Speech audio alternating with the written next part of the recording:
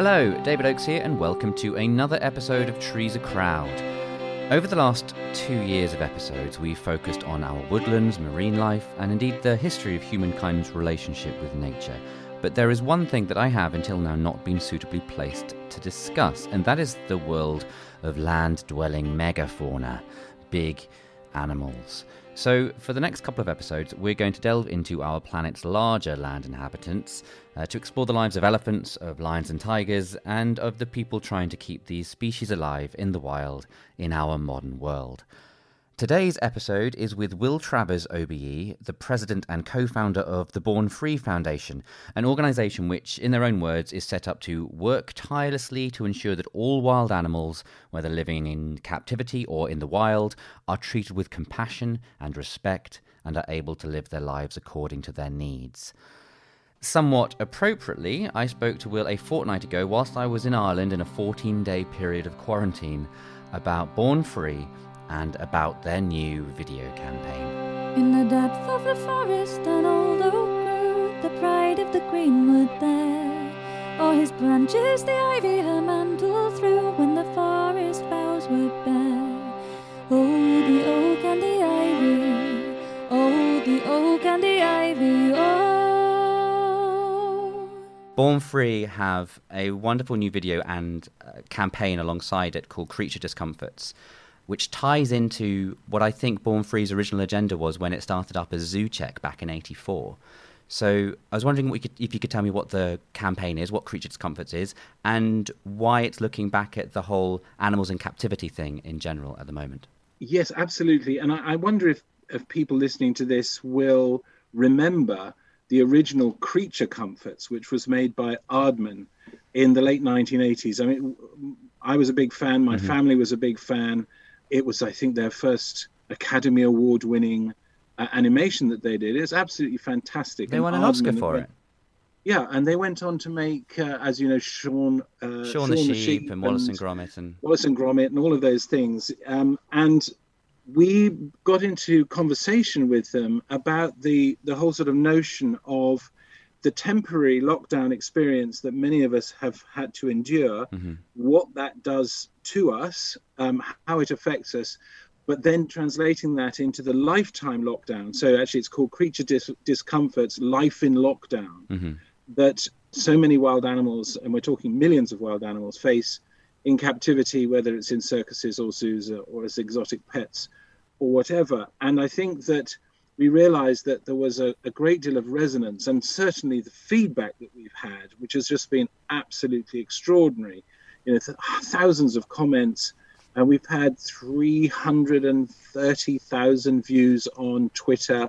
And it's only been out about a week or so now, hasn't it? It's only been out a week. We've had about 100 and something thousand on Instagram, and it just obviously has touched a nerve and has caused people just to pause for a minute and to think about their own experience and then what that might mean for intelligent non-human life that we lock up for probably not much more than our own predilection and entertainment. Sure.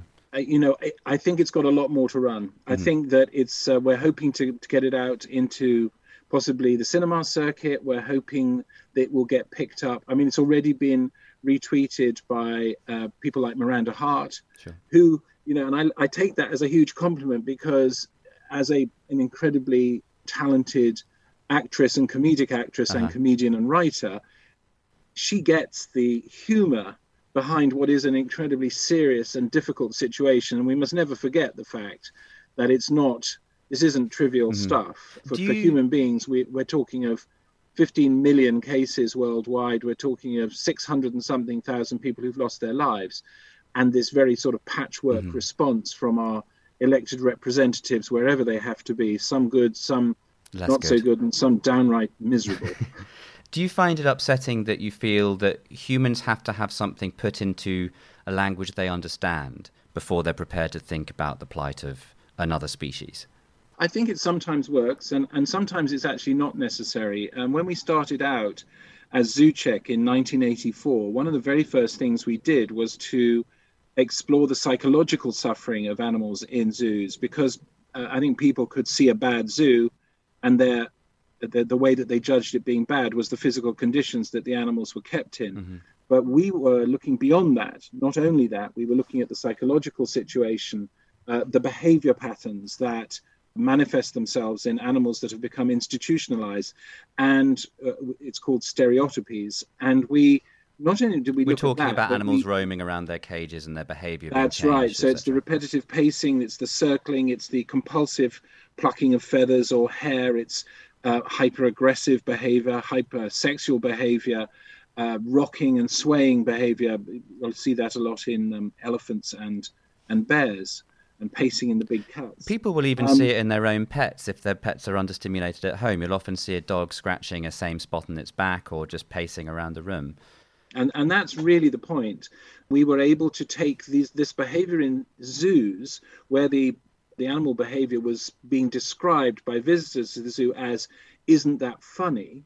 Mm-hmm. And translate it not just into distressed psychological behavior in our companion animals, as you say, dogs and cats, but also in human beings. We had the head of clinical psychology for the East of England at the time, came to us, looked at the report, and he said, but I see exactly that behavior in human beings who've become institutionalized, who suffered mental trauma.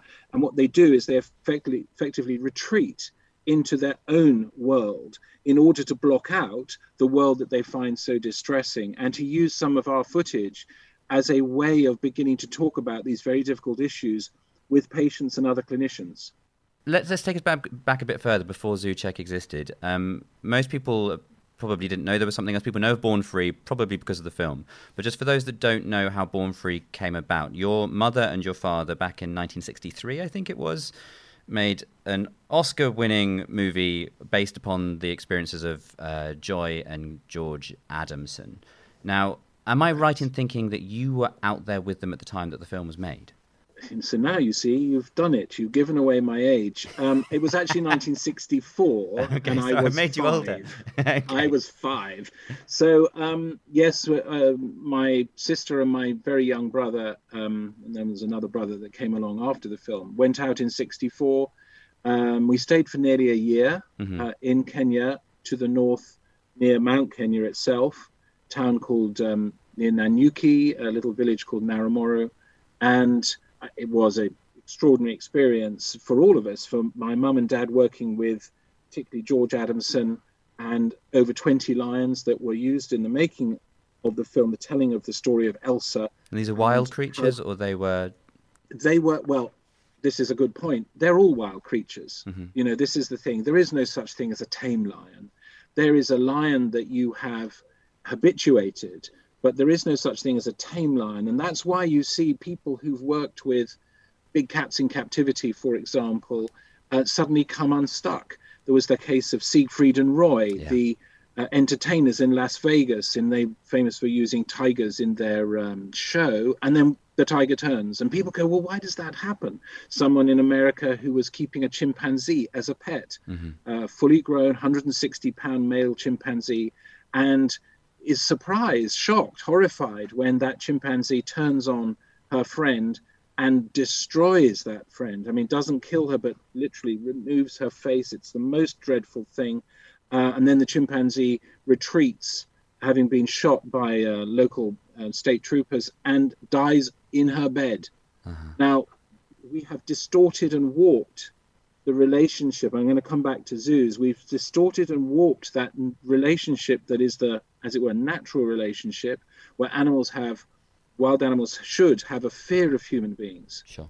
We are the biggest enemy to wildlife on the planet, and they know that, except when we distort it and we create this illusion of being able to get up close and personal, and then tragedies happen like, Steve Irwin, famous for getting up close and personal, and then a stingray plunges its barb through his heart, and he pulls it out and he dies. And people go, well, I don't understand why that happened. And honestly, it's a fairly simple truth. They're still wild animals. That is not the natural relationship you have with a tiger, a lion, an elephant, a stingray.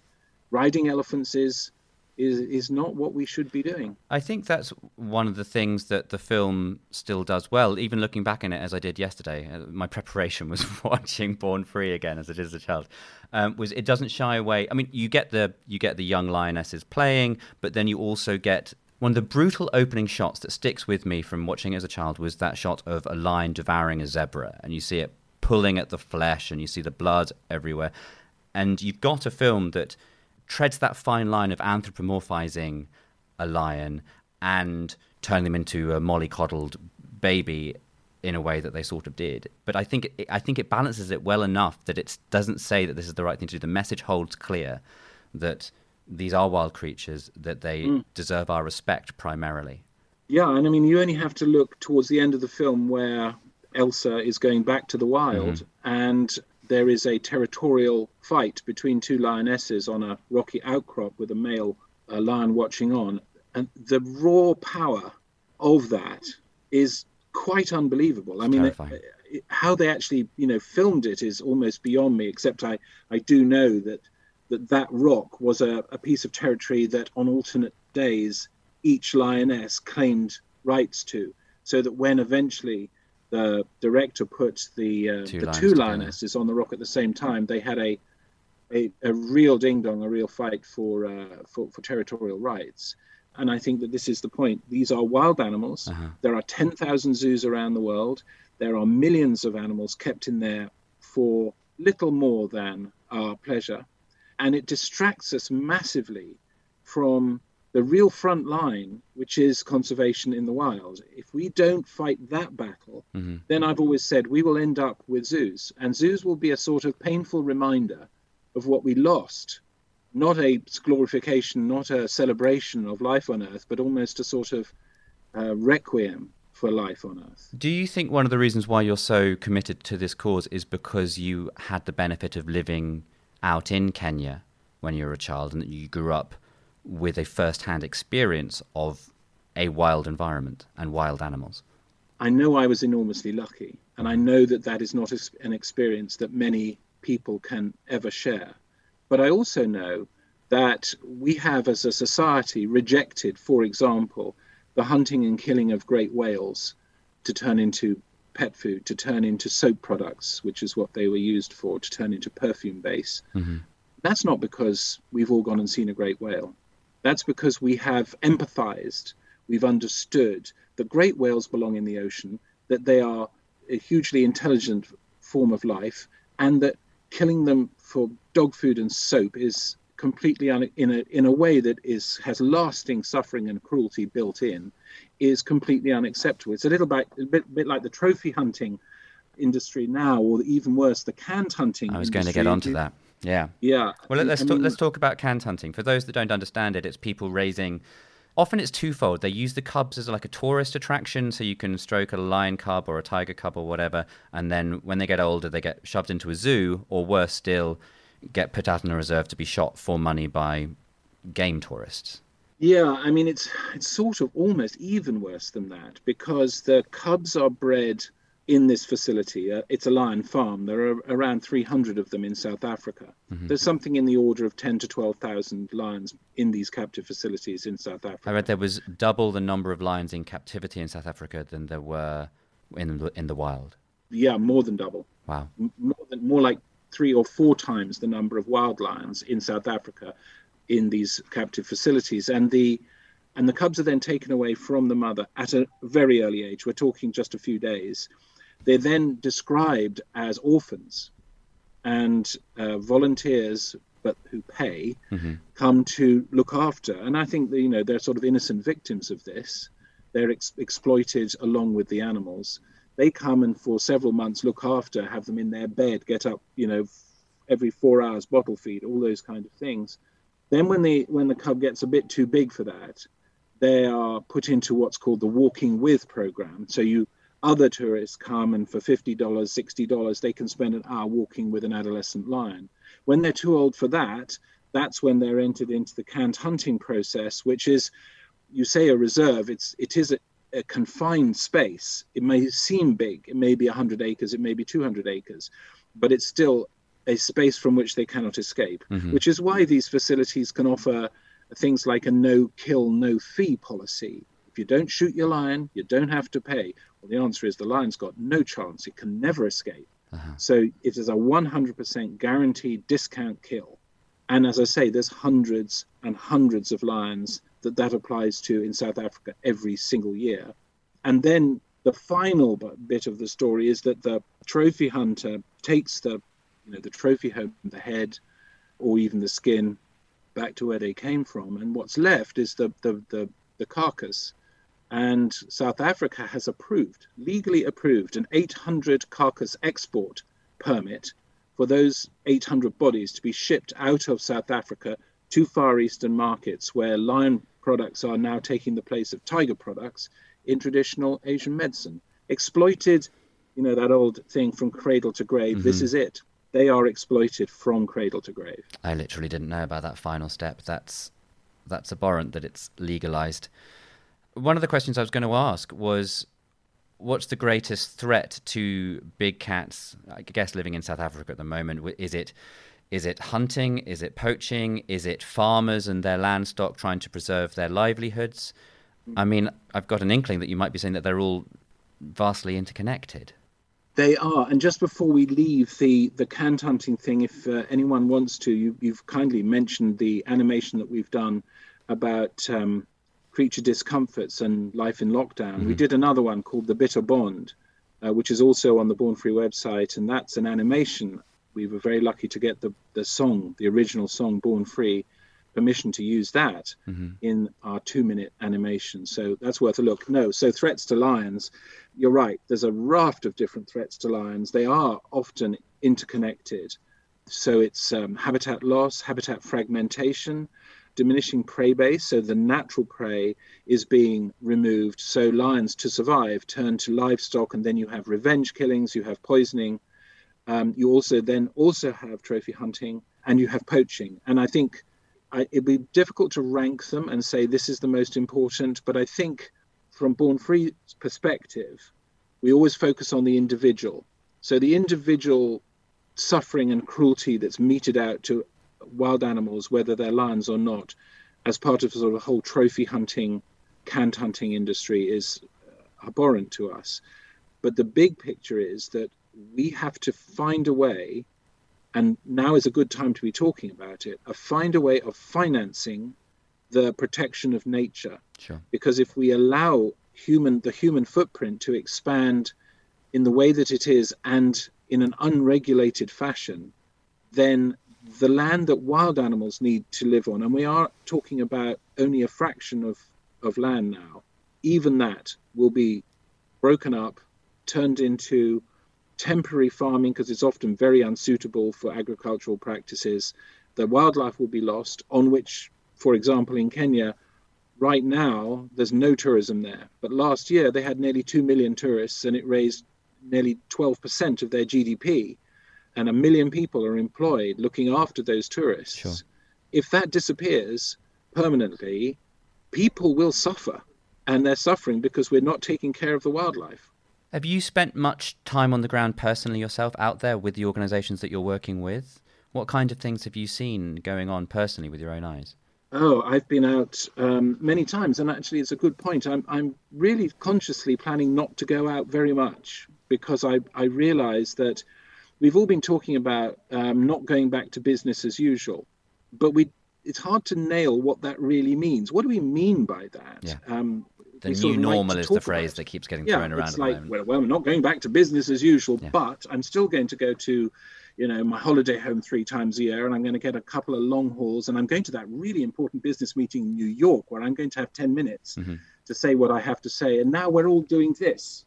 The United Nations is using platforms like Zoom and others to carry out its business. And I've been talking to some of the UN leaders who are reconsidering how to hold major conferences using tech rather than having 2,000 people fly in for 2 weeks to a city and with all the pollution and waste that goes with it, and the waste of money too, money that we could be spending on other things.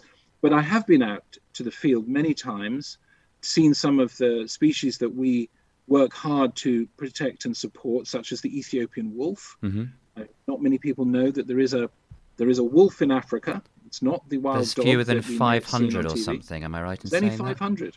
There's only 500, David. And we talk about the giant panda, and we all get terribly sort of excited about that. And yet there are probably 2,000 giant pandas, and they benefit from probably tens of millions of dollars a year of support for their habitat, for the breeding program in Wulong and the rest of it. However, we have the Ethiopian wolf, magnificent looking animal. Is that habitat 500. loss, or are they being taken for their furs? What's going on with them? No, it's so they're a niche, they're a specialist. They only live above 10,000 feet above sea level, so 3,000 meters. They're only found in Ethiopia. There are none in captivity. And the biggest threat to them is rabies. Rabies that comes from dogs in local communities that live around the protected area and sometimes in the protected area. They meet a wolf, they pass on rabies. And if you get a bad outbreak, you can lose between 25 and 30% of the world population in 2 months. Sure.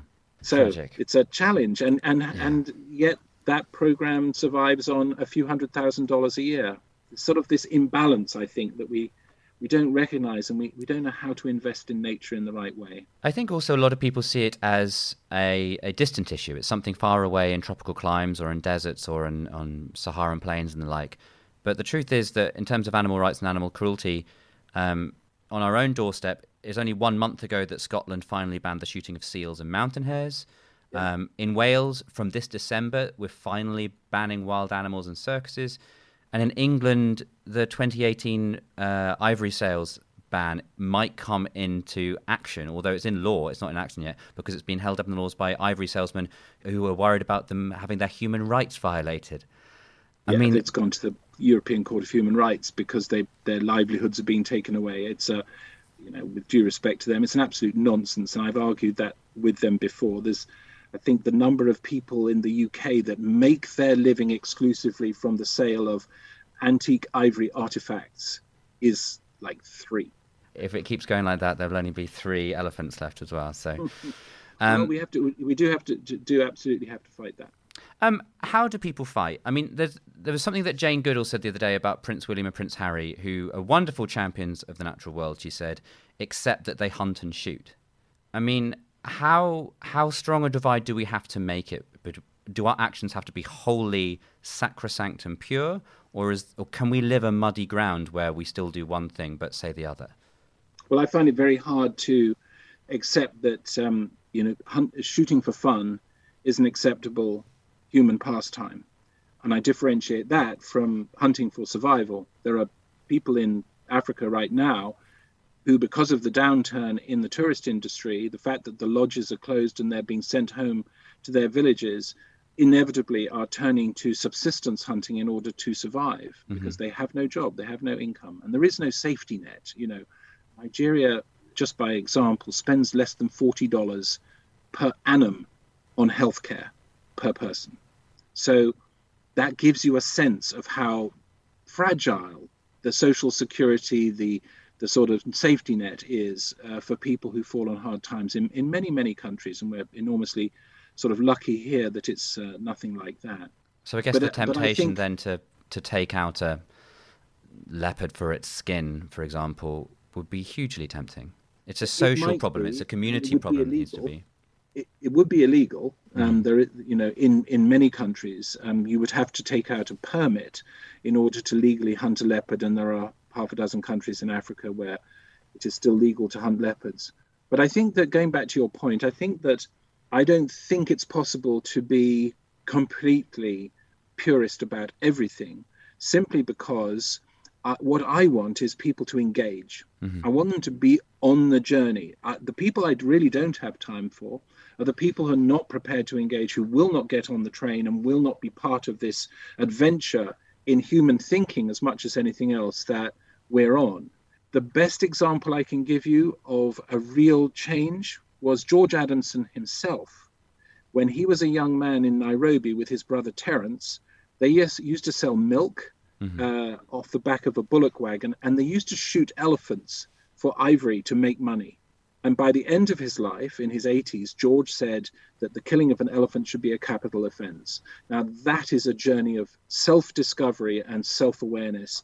And I want I want everyone to open themselves up to that kind of discussion and the possibility that they also could change their lives and thereby positively change the lives of other people and our natural world in the process. The story of George Adamson's a bit more sort of sour than that, in the fact that he was eventually murdered while saving a tourist from a poacher.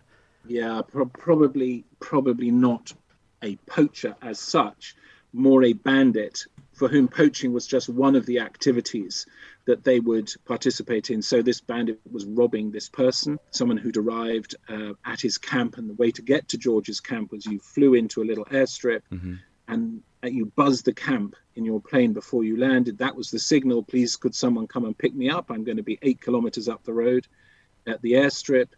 And someone buzzed the camp, and then George heard gunfire, and he hopped in his Land Rover, at the age of 80 something, and went towards the airstrip and found this guest being assaulted and attacked on the path, on the track, drew his pistol and drove straight at them and was killed in a spray of bullets as he drove past. But she was saved, and he, I have to say, died in a way that he would have felt was fitting, because he was there to protect individuals, human or animal. What would you say, speaking of achieving what one's goals are, what would you say is your greatest achievement having founded and created Born Free? And secondly, if you could achieve one more thing today, what would that extra thing be? Okay, best of luck. Thanks, there David. you go. Good luck with that. And your time starts now. I'm drinking a coffee. Well, I think, and it's certainly not down to me, it's down to the whole of sort of Born Free and the work that we've done relentlessly for over 36 years. But I think that I've got, one is a more nebulous achievement, and that is, I think we've helped people to think about these issues in a way that they hadn't been thinking about them before. That behavior of the strange behavior of the animal in the zoo, the need to conserve endangered species in the wild in a way that's compassionate to the individuals involved. So we call it compassionate conservation, not just conservation. Working with communities who are often bypassed by the whole sort of conservation movement, with a relentlessly focused on the animals and pay little attention to the human beings that share that same environment and have their own needs. So I think that changing of public attitudes is super important. The other one that's more concrete, I would say, is kind of two. One is there are no dolphins in captivity in the UK. The last dolphin area closed in the early 1990s.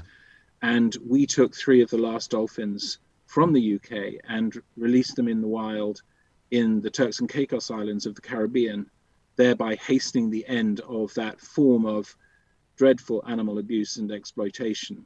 And then you say, what would my wish be? I'll describe it like this.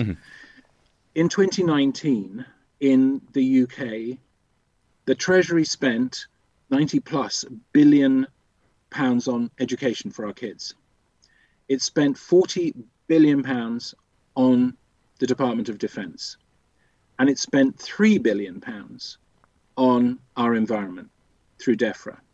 We have a massive inequity in the way that we prioritize the money that we do have and the way that we spend it on our planet and ourselves. It's a massive inequity. And if I had one target, which is my target, it is to persuade the G20, the OECD, the World Bank, the IMF and others to rebalance the way that we spend our money, to make sure that at least at an equal level, we invest in nature, because ultimately we all rely on it. We rely on it for the clean air, the water, the various products that nature produces. And there is a thing called, I don't know if you know this, there's a thing called Earth Overreach Day.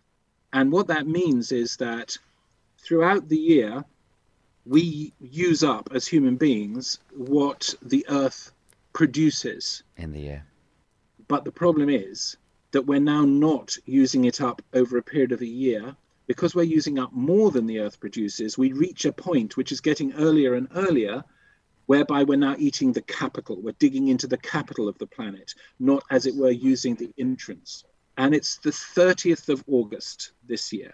Do you think that's been affected by COVID? Do you think it's been pushed back a bit? Do you think we've been Yes, consuming I do. less? I think we've sort of gone to rushing towards this cliff edge of self-destruction and planetary destruction and the destruction of nature. And we've sort of screeched to a halt before we've gone over. And it's given us this breathing space. But I really think it's truly a once in a lifetime. It's perhaps a once in a planet's lifetime opportunity for us to step back, reevaluate, and reset ourselves in a way that means that we prioritize the protection of the planet just as much as we prioritize the needs of human beings, and we do it in a more equitable way. It's something I've been saying for a while now, is that it's the failing of governments that make charities like yours essential. So I wish that Born Free doesn't need to exist within a very short space of time. We would love to be out of business. Sadly, I don't see that happening anytime soon. Indeed. Two final questions just to end it on. First one, I ask these of everybody who comes on the podcast. If you could go for a walk anywhere in the world right now, carbon footprint ignored, where would it be? Gosh, there's so many places, but I tell one that does come to mind, and you hadn't asked me this in advance, so I am making this up as we go. Hey, it's extensive, it's a knee-jerk, it's always the best answer. Yeah, so in Kenya, as you go north from Mount Kenya towards the Ethiopian border, you enter the most dry and difficult bush country. It's desert, full of camels and not much else. And you go hundreds of kilometers north from the mountain, and then in the distance you see another mountain, not a huge one, but another mountain. And as you get closer, you leave the desert and you enter rainforest. And you climb up the slope of an extinct volcano and you look down into an extraordinary, it's called Paradise Lake. And it is a wonderful lake surrounded by lush forests.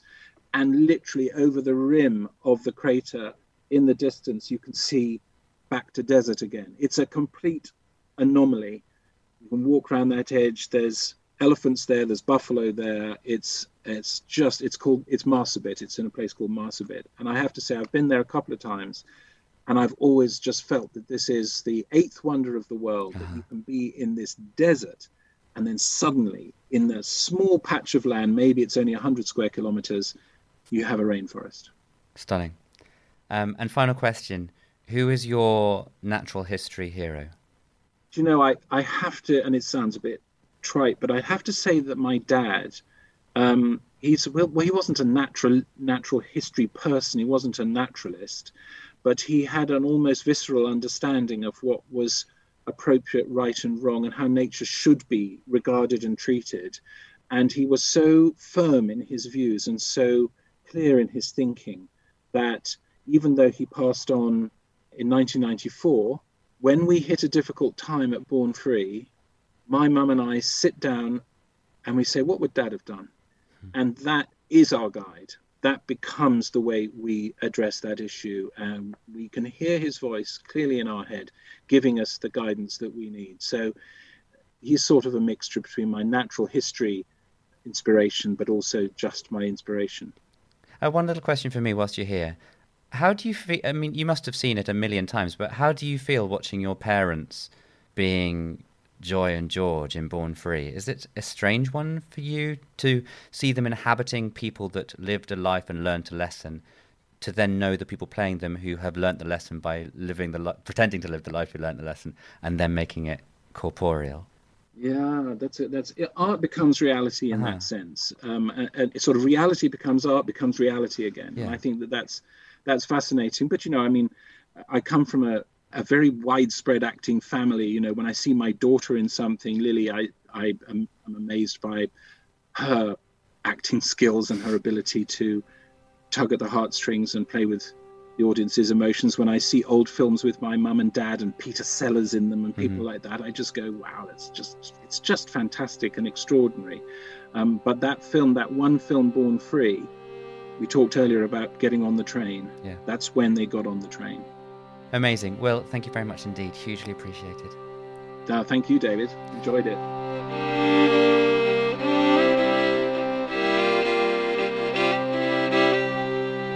massive thank you to Will for taking the time to talk to me. I'm only sorry we were forced to conduct the interview remotely. Hopefully we can rectify that in the future. For more information on the Born Free Foundation, on Will, and to watch their Creature Discomforts video, which really is worth taking the time, you can find a link to everything we've discussed at treesacrowd.fm. We'll be back in a fortnight for something a little more elephantine. But until then, thank you very, very much for listening. Bye-bye. Oh, the oak and the ivy. Oh, the oak and the ivy. Oh.